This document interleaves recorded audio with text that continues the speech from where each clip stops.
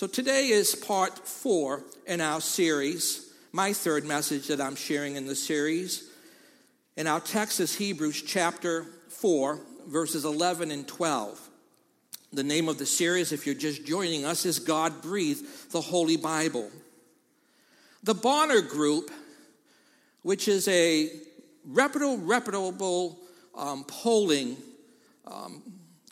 company, in partnership with American Bible Society, explored how people in the nation's 100 largest media markets view and use the Bible. I have the whole study. It's fascinating. And this was a 10-year study, and the findings were released last year in 2017. They released a list of America's most Bible-minded cities, with Rochester being 86 out of 100. 86 out of 100. My birth city of New Bedford, Massachusetts is tied with Providence, Rhode Island for 98th place. Makes sense, liberal New England.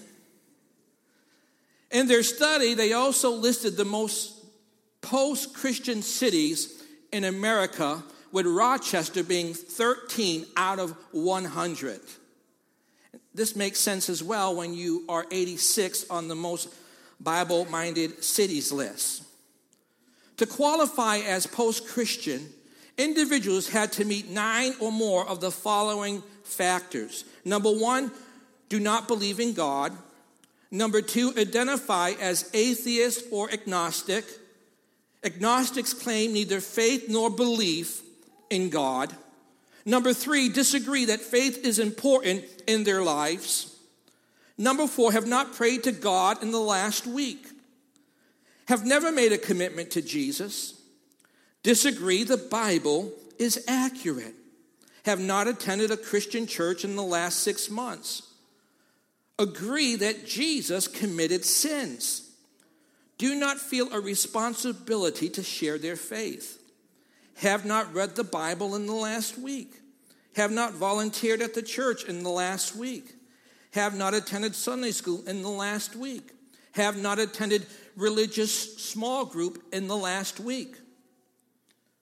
As far as Bible engagement scale, low. Have not read the Bible in the past week and disagree strongly or somewhat that the Bible is accurate. Number 15, not born again. Number 16, have not donated to the church in the last year. The metrics that they have used for this study, again, very fascinating, very interesting, and very alarming as well. There's a new term, post-truth. I don't know if you've heard the term post-truth, now being used to describe the current climate in the United States, in which reality is relative. Truth is relative, and even the facts are open to interpretation. In another study, the Barna Group researched the trends shaping a post-truth era. It's quite interesting and alarming at the same time. Truth is increasingly regarded as something felt rather than something known. In a national poll, the question was asked, is moral truth absolute or relative? 35% said absolute. 44% said relative. 21% said have never thought about it. The Barna Group asked the question, who are you most likely to see as a credible news source? 39% said a reporter.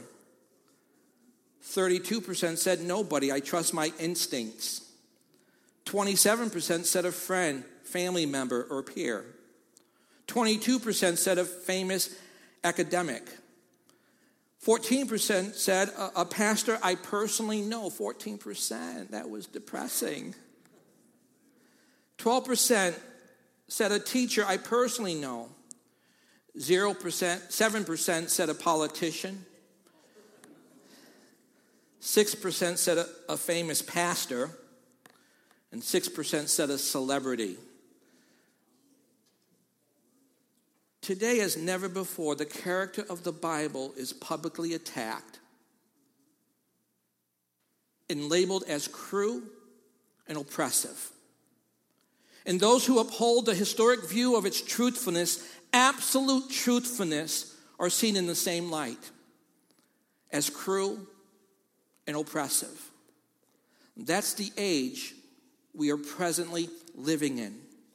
There's enormous social pressure on Christians today to abandon the historic understanding of the inspiration and authority of the Holy Scriptures and the important life-shaping role the Bible should play in our lives, in all of our lives. The younger generations are feeling this pressure more than ever, especially in this age of social media and 24/7 news. And the constant messaging, all truth is relative. The more they hear it, the greater chance they will start to believe it. That's why it's being repeated over and over and over again in so many places, through so many mediums, because if you hear it enough, you begin to believe it as truth. This is what our kids are. This is the culture. This is the time, the era that our kids are being raised up in. And church, it's important. I can't stress it enough. It's important that we talk about the reliability and authority and sufficiency and finality of the Bible with our children. That we model a sincere love for God's word that they will emulate. Can I hear a big amen?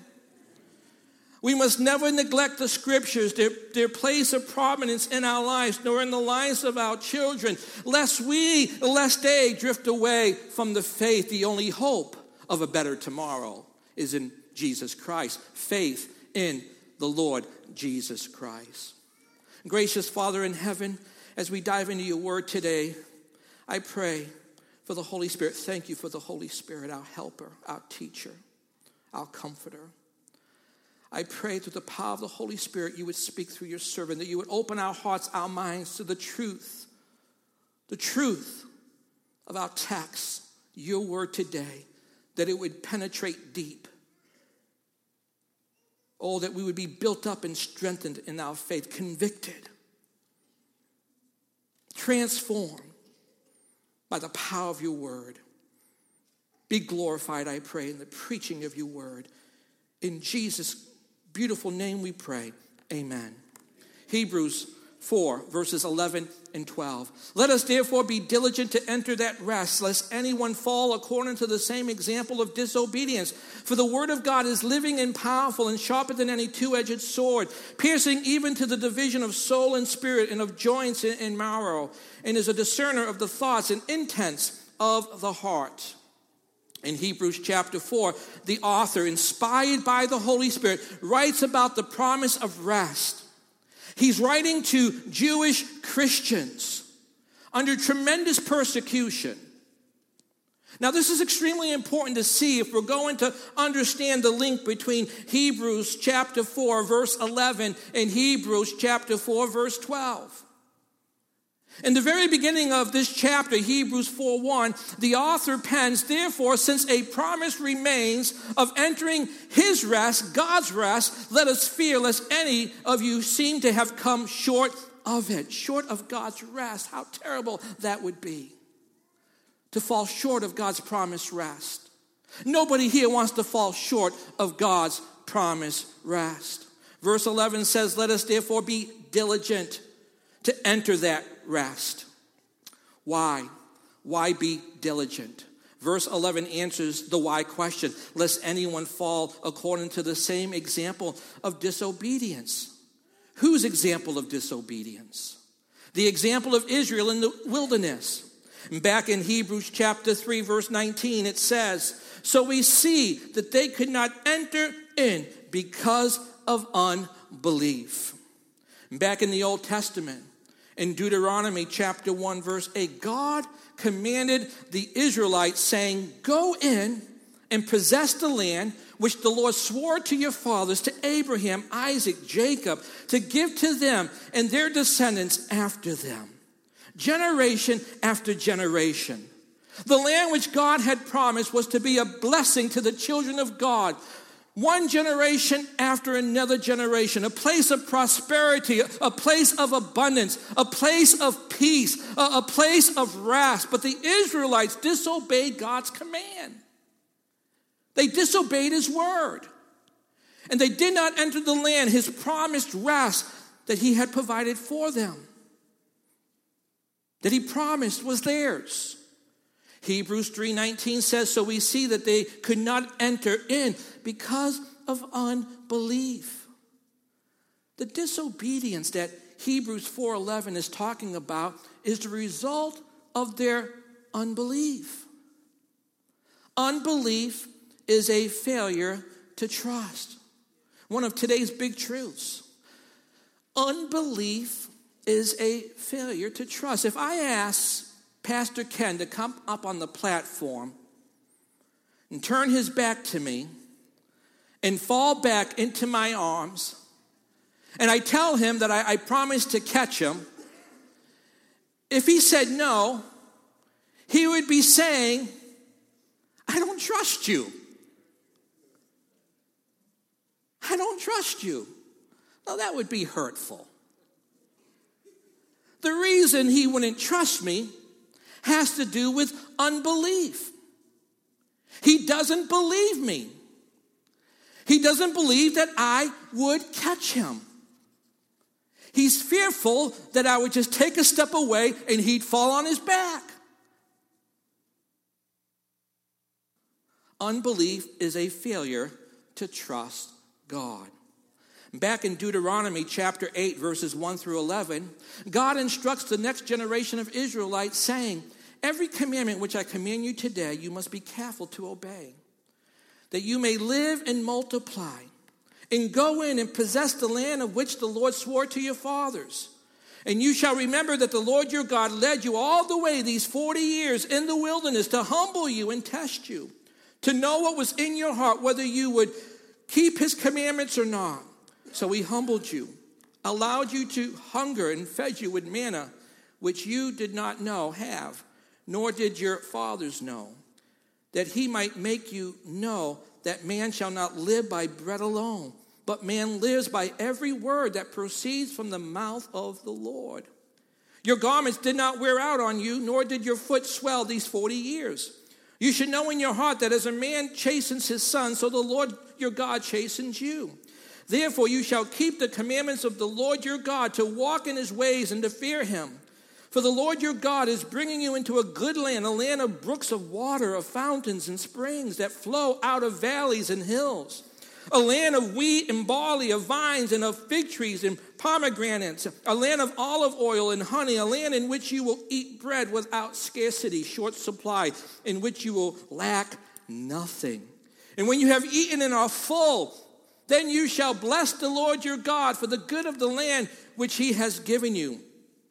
Beware that you do not forget the Lord your God by not keeping his commandments, which I command you today. Back to our main text. The author, inspired by the Holy Spirit, basically tells the Jewish believers he's writing to, don't be like your forefathers, because their failure to trust kept them out of God's rest. And if you fail to trust his promises, it will keep you out of God's rest too. Very clear message. The practical application for us here today is clear. Failure to trust is failure to enter God's rest. Our refusal to obey God's word boils down to failure to trust, which produces in us a disobedient heart, which prevents us, in this case, from entering God's rest. You see, we forfeit God's peace in our lives. We forfeit God's peace, God's rest in our marriages, in our families, in our work relationships, in our relationship with God.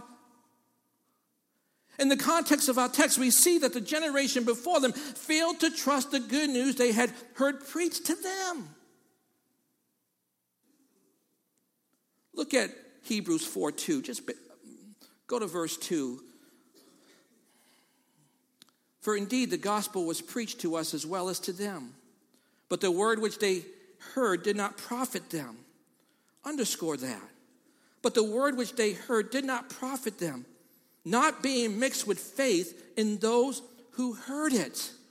There was a faith crisis. There was unbelief in the word that God spoke. They failed to trust the good news, the word of God that was preached to them. The promises of God that he would care for them and give them victory and forgive them and be merciful to them. They didn't believe God. They murmured in their troubles and wanted to turn back to Egypt rather than follow God. In Scripture, Egypt is a picture of the world that lives in opposition to God's truth. God had already delivered them from Egypt, out of the world.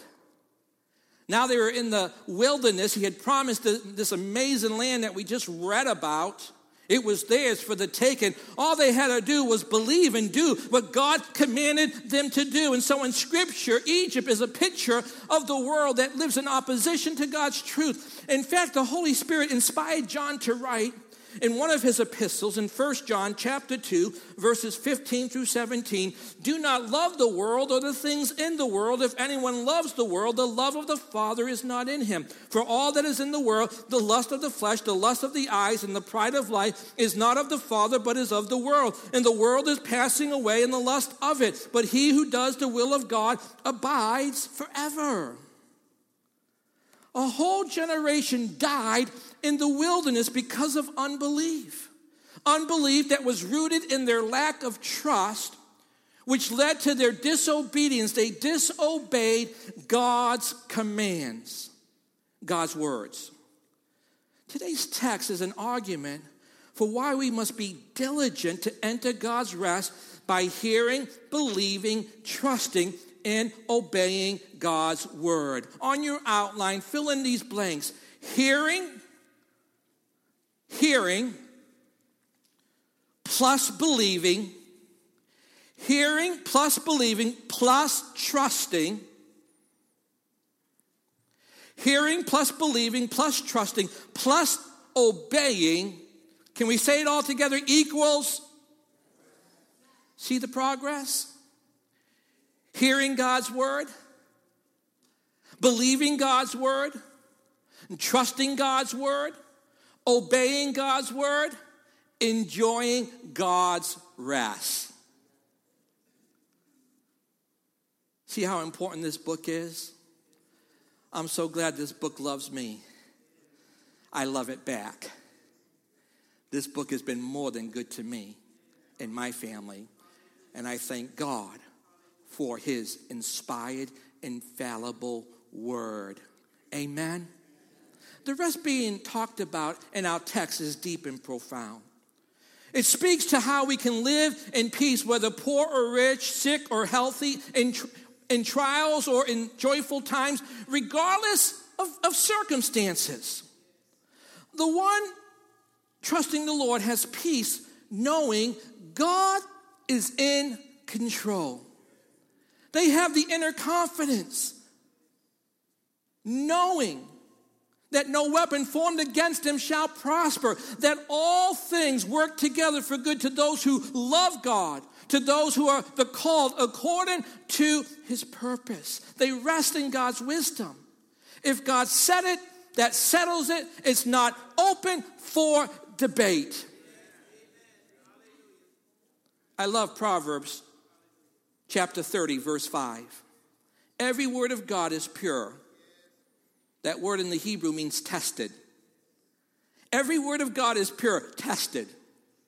It's been tested. It's been brought through the fire and it's come out.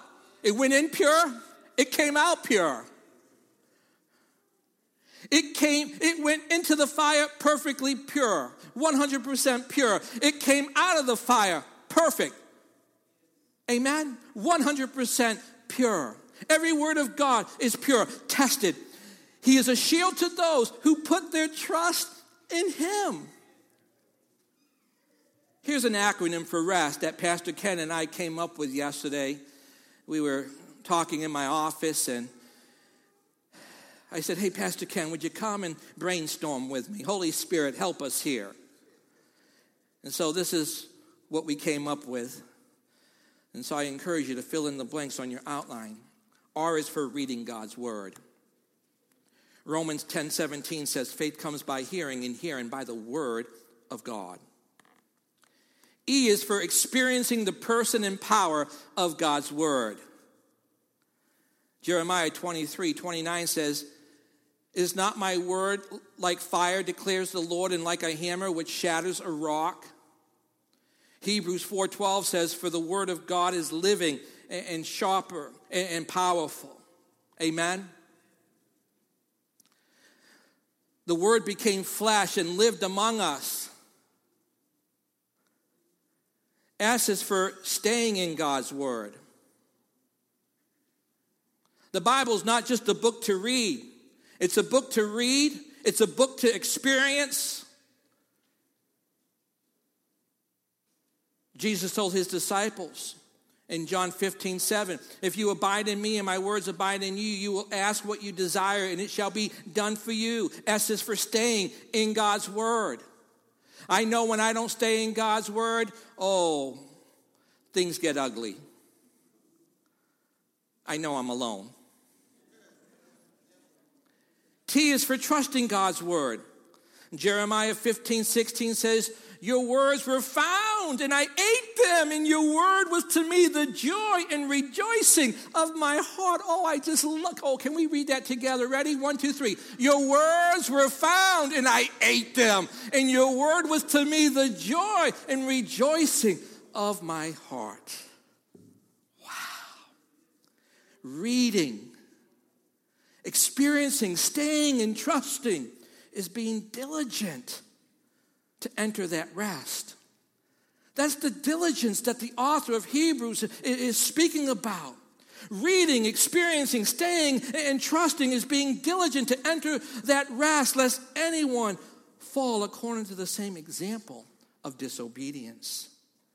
And God provided us the example of the generation in the wilderness so we would not make the same mistake. Let's stop here to make the connection between verses 11 and 12 of our main text. Verse 12 is given a reason for the call of diligence in verse 11. Verse 11 says, in essence, be sure that you know and trust the word of God, referred to in verse 2, the good news of God's promises. We just read that verse just a moment ago. Then verse 12 says, yes, and one reason to do this is because this word, the good news referred to in verse 2, is living and powerful and sharper than any two-edged sword, etc. Now let's just step back a minute and get the big picture. Four things are being communicated. Number one, the great goal of life, according to this chapter of the book of Hebrews, is to enter God's rest. How many here want to enter God's rest? Well, some of you do. Number two, to enter this joyful rest, we must trust God. End of story. It's not open for debate. He is the way, the truth, and the life. No one comes to the Father except through him. Faith, belief in him.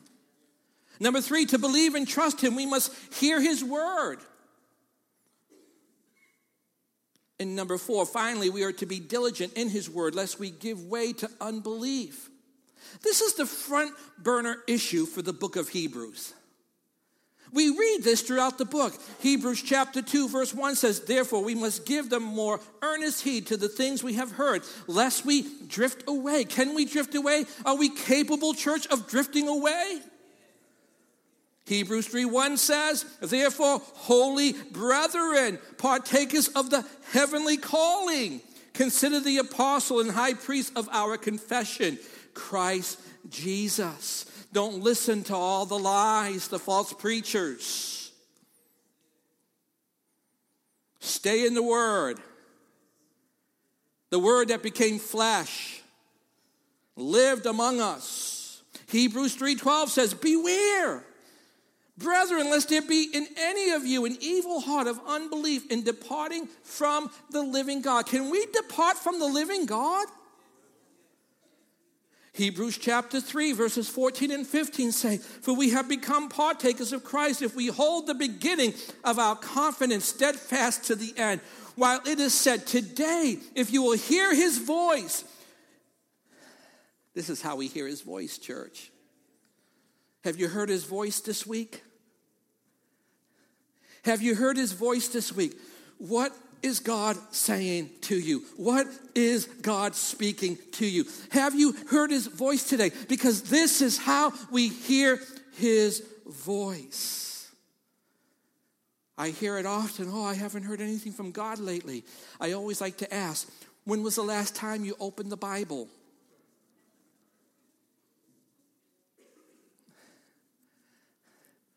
God's speaking. It's not that God spoke in times past. Yes, true. But he's speaking today. Amen? Every time we open this book, God is speaking. God is. Don't you love the book? Oh, the book loves you. Today, if you will hear his voice, do not harden your hearts as in the rebellion. So now we see the call of this book considering the big picture. Be diligent. Be diligent. Amen, church? Be diligent. Reading, experiencing, staying, and trusting. Be diligent. Pay attention. Consider closely. Take care.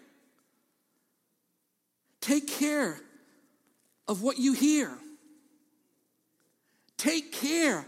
Be a good steward. Be diligent. Be a good steward. Take care what you hear God speaking. Wow. That's all in this word. Be diligent. Pay attention. Consider. Take care. Do not harden your hearts. Hear the book. Believe the book. Trust the book. Obey the book. Jesus said, if you love me, you'll obey me. Why? Well, Hebrews 4:12 tells us, for the word of God is living and powerful, and sharper than any two-edged sword, piercing even to the division of soul and spirit and of joints and marrow, and is a discerner of the thoughts and intents of the heart. Now, I would like to take every word here and probe it into why it is used. Living and powerful, two-edged sword, the division of soul and spirit, joints and marrow, thoughts and intents of the heart, and so on. These are worth meditating on for hours, but this morning we are going to focus our attention on the Word of God is a discerner. That's one of the functions of the Word of God. It is a discerner according to the author who was inspired by the Holy Spirit in our text. When it comes into us, it penetrates very deep like a sword through tough, hard layers, and discerns, makes judgments about what's there in the deepest places of our lives. The word discerner is translated in the Greek, judge. It means to assess, not condemn, not here in our text. It means to judge, to assess, not condemn, but assess. And that's so critically important. Oh, we'll miss the connection between verses 11 and 12. The Word of God penetrates to the deepest place in our lives and assesses what's there. Is it good or is it bad? Jeremiah, the prophet in the Old Testament, in chapter 17 of his book, verse 9 says, the heart is deceitful above all things and desperately wicked. The Lord speaking through the prophet says in verse 10 of Jeremiah 17, I, the Lord, search, judge, discern, assess the heart. How does he do that? Right here. The Word of God. The Word of God. That's how he does it. through the Word of God. The third person of the Trinity, the Godhead, the Holy Spirit, takes the absolute truth of the Word of God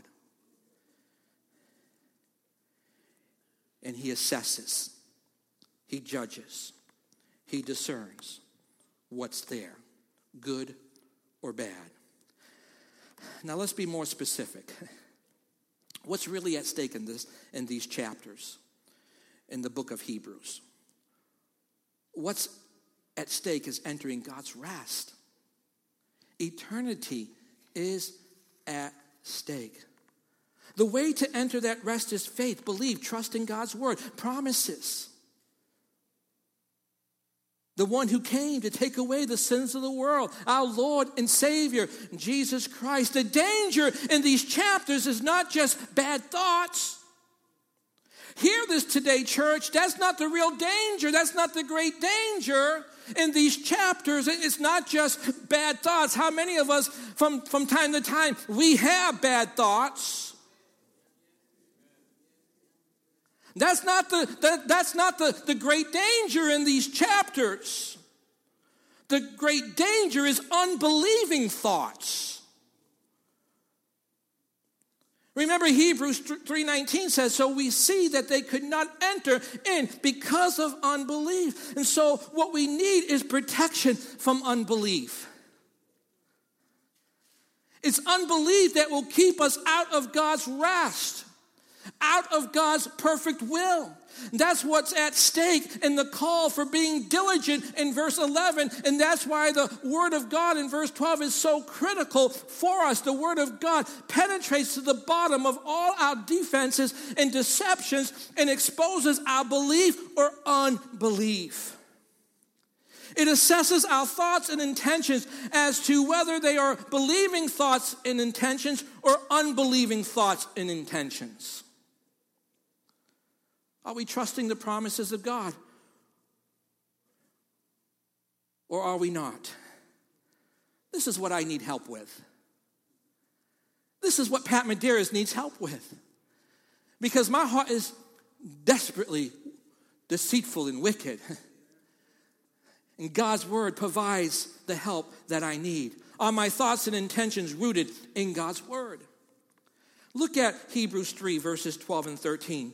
Beware, brethren, lest there be in any of you an evil heart of unbelief in departing from the living God. But exhort one another daily while it is called today, lest any of you be hardened through deceitfulness of sin. Today, we live today in this age, in this period called grace. It's the day of grace. While it is called today, why it's called grace, grace, grace. Lest any of you be hardened through deceitfulness of sin. Notice three things here. Verse 12 reminds us of the danger we face today. We face day in and day out. An unbelieving heart that could lead us away from God. This is serious stuff. I see this more and more in conversations with young people. There's a belief crisis. There's a tension. Is this really true? God really created everything in 6 days? I'm struggling with believing this. I lean more to not believing it than believing it. You really think Noah built this big boat? These are kids that have grown up with the banner called Christian Church.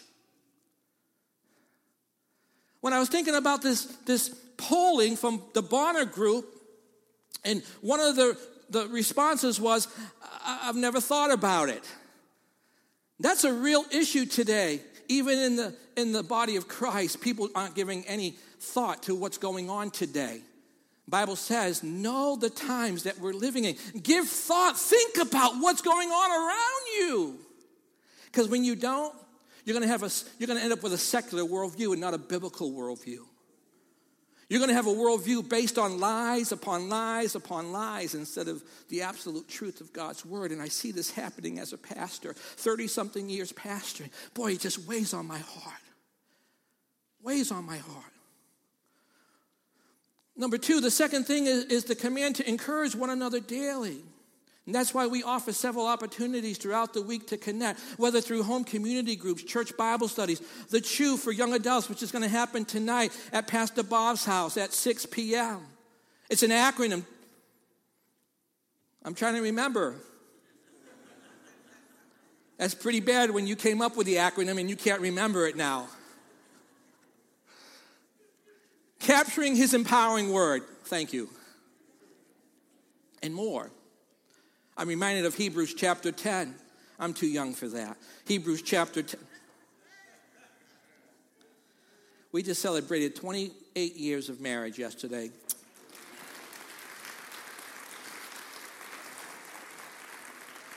You know what really hit me yesterday? And I was thanking God in the morning. And I was saying, God, thank you for blessing me with a wife who loves you more than me. Who loves you more than me. I'm a blessed man because of it. Amen? And her love for the Holy Scriptures is just inspiring. And it inspires me. It inspires all of our children. And I know our grandchildren as they grow. And number 2 is on the way, July 7th. Amen. Be praying for Shannon now and Manny, Stella. It's exciting. Hebrews chapter 10 is where we were.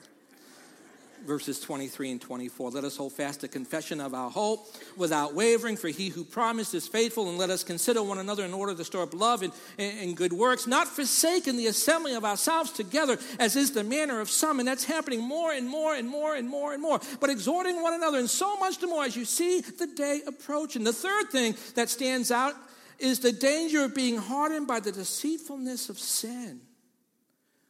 We need help to keep from being deceived by sin. I do. That's what the Word of God does. It is living and powerful and penetrates to the bottom of our lives and rips the pleasant mask of the ugly face of sin. That pleasant mask, oh, it looks good, doesn't it? Sin always looks good on the outside, this mask. But the Word of God rips it away and you see sin's ugly face. That's what the Word of God does. I need the Word of God to help. One big reason anybody sins is because at some level they are deceived. They stop believing the lies of sin instead of the promises of God. Sin whispers through the desires of the flesh and the reasoning or justification of the mind. Your only hope of future happiness is to leave your spouse. It whispers that you will not have a chance in the future if you don't lie on your resume. It whispers your spouse is neglecting you. You can have the affair. You deserve to be loved. It whispers you look weak. People don't respect you. Get revenge. Every one of those whispers is a lie. Is what Hebrews 3 verse 13 calls the deceitfulness of sin. How many we've heard whispers? Maybe not those whispers, but we've heard whispers. The whispers of sin. Have you ever heard the whispers of sin? I hear the whispers of sin. Oh, I'm alone here today.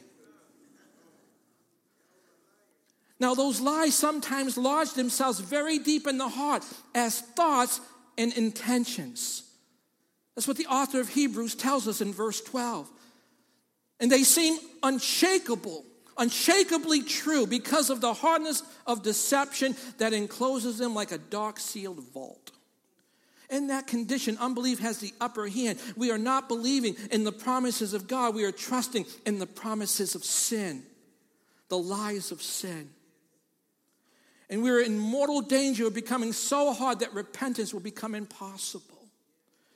Hebrews chapter 6, verses 4 through 6 says, "For it is impossible for those who were once enlightened and have tasted the heavenly gift and have become partakers of the Holy Spirit and have tasted the good word of God and the powers of the age to come, if they fall away, to renew them again to repentance, since they crucify again for themselves the Son of God and put him to open shame." Boy, if that doesn't put the fear of God in you, I don't know what will. Church, I know you love God's truth. And I'm so blessed and honored to be your pastor.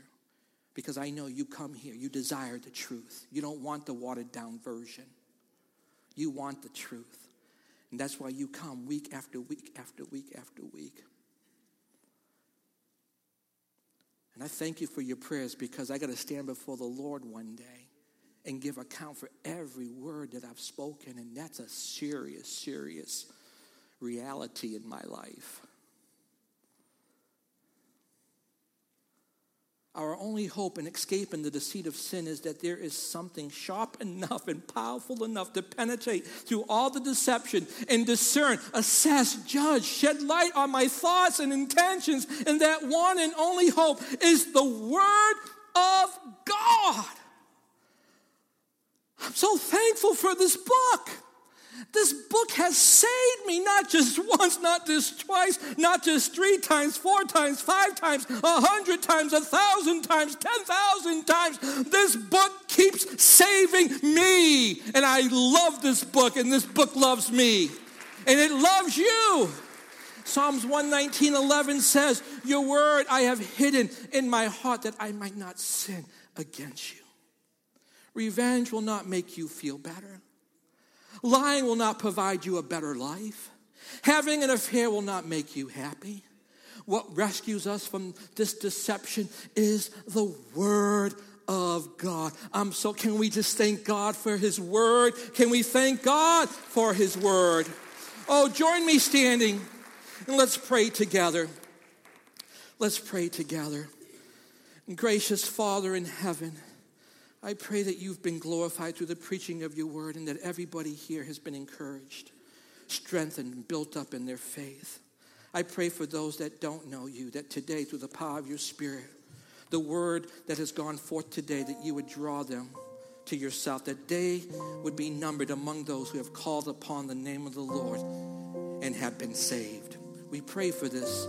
We pray for this. Thank you for your holy word. I pray anyone here today who is being deceived by sin's whispers, that they would turn from the deceptive promises of sin and trust in the all-satisfying promises of your word.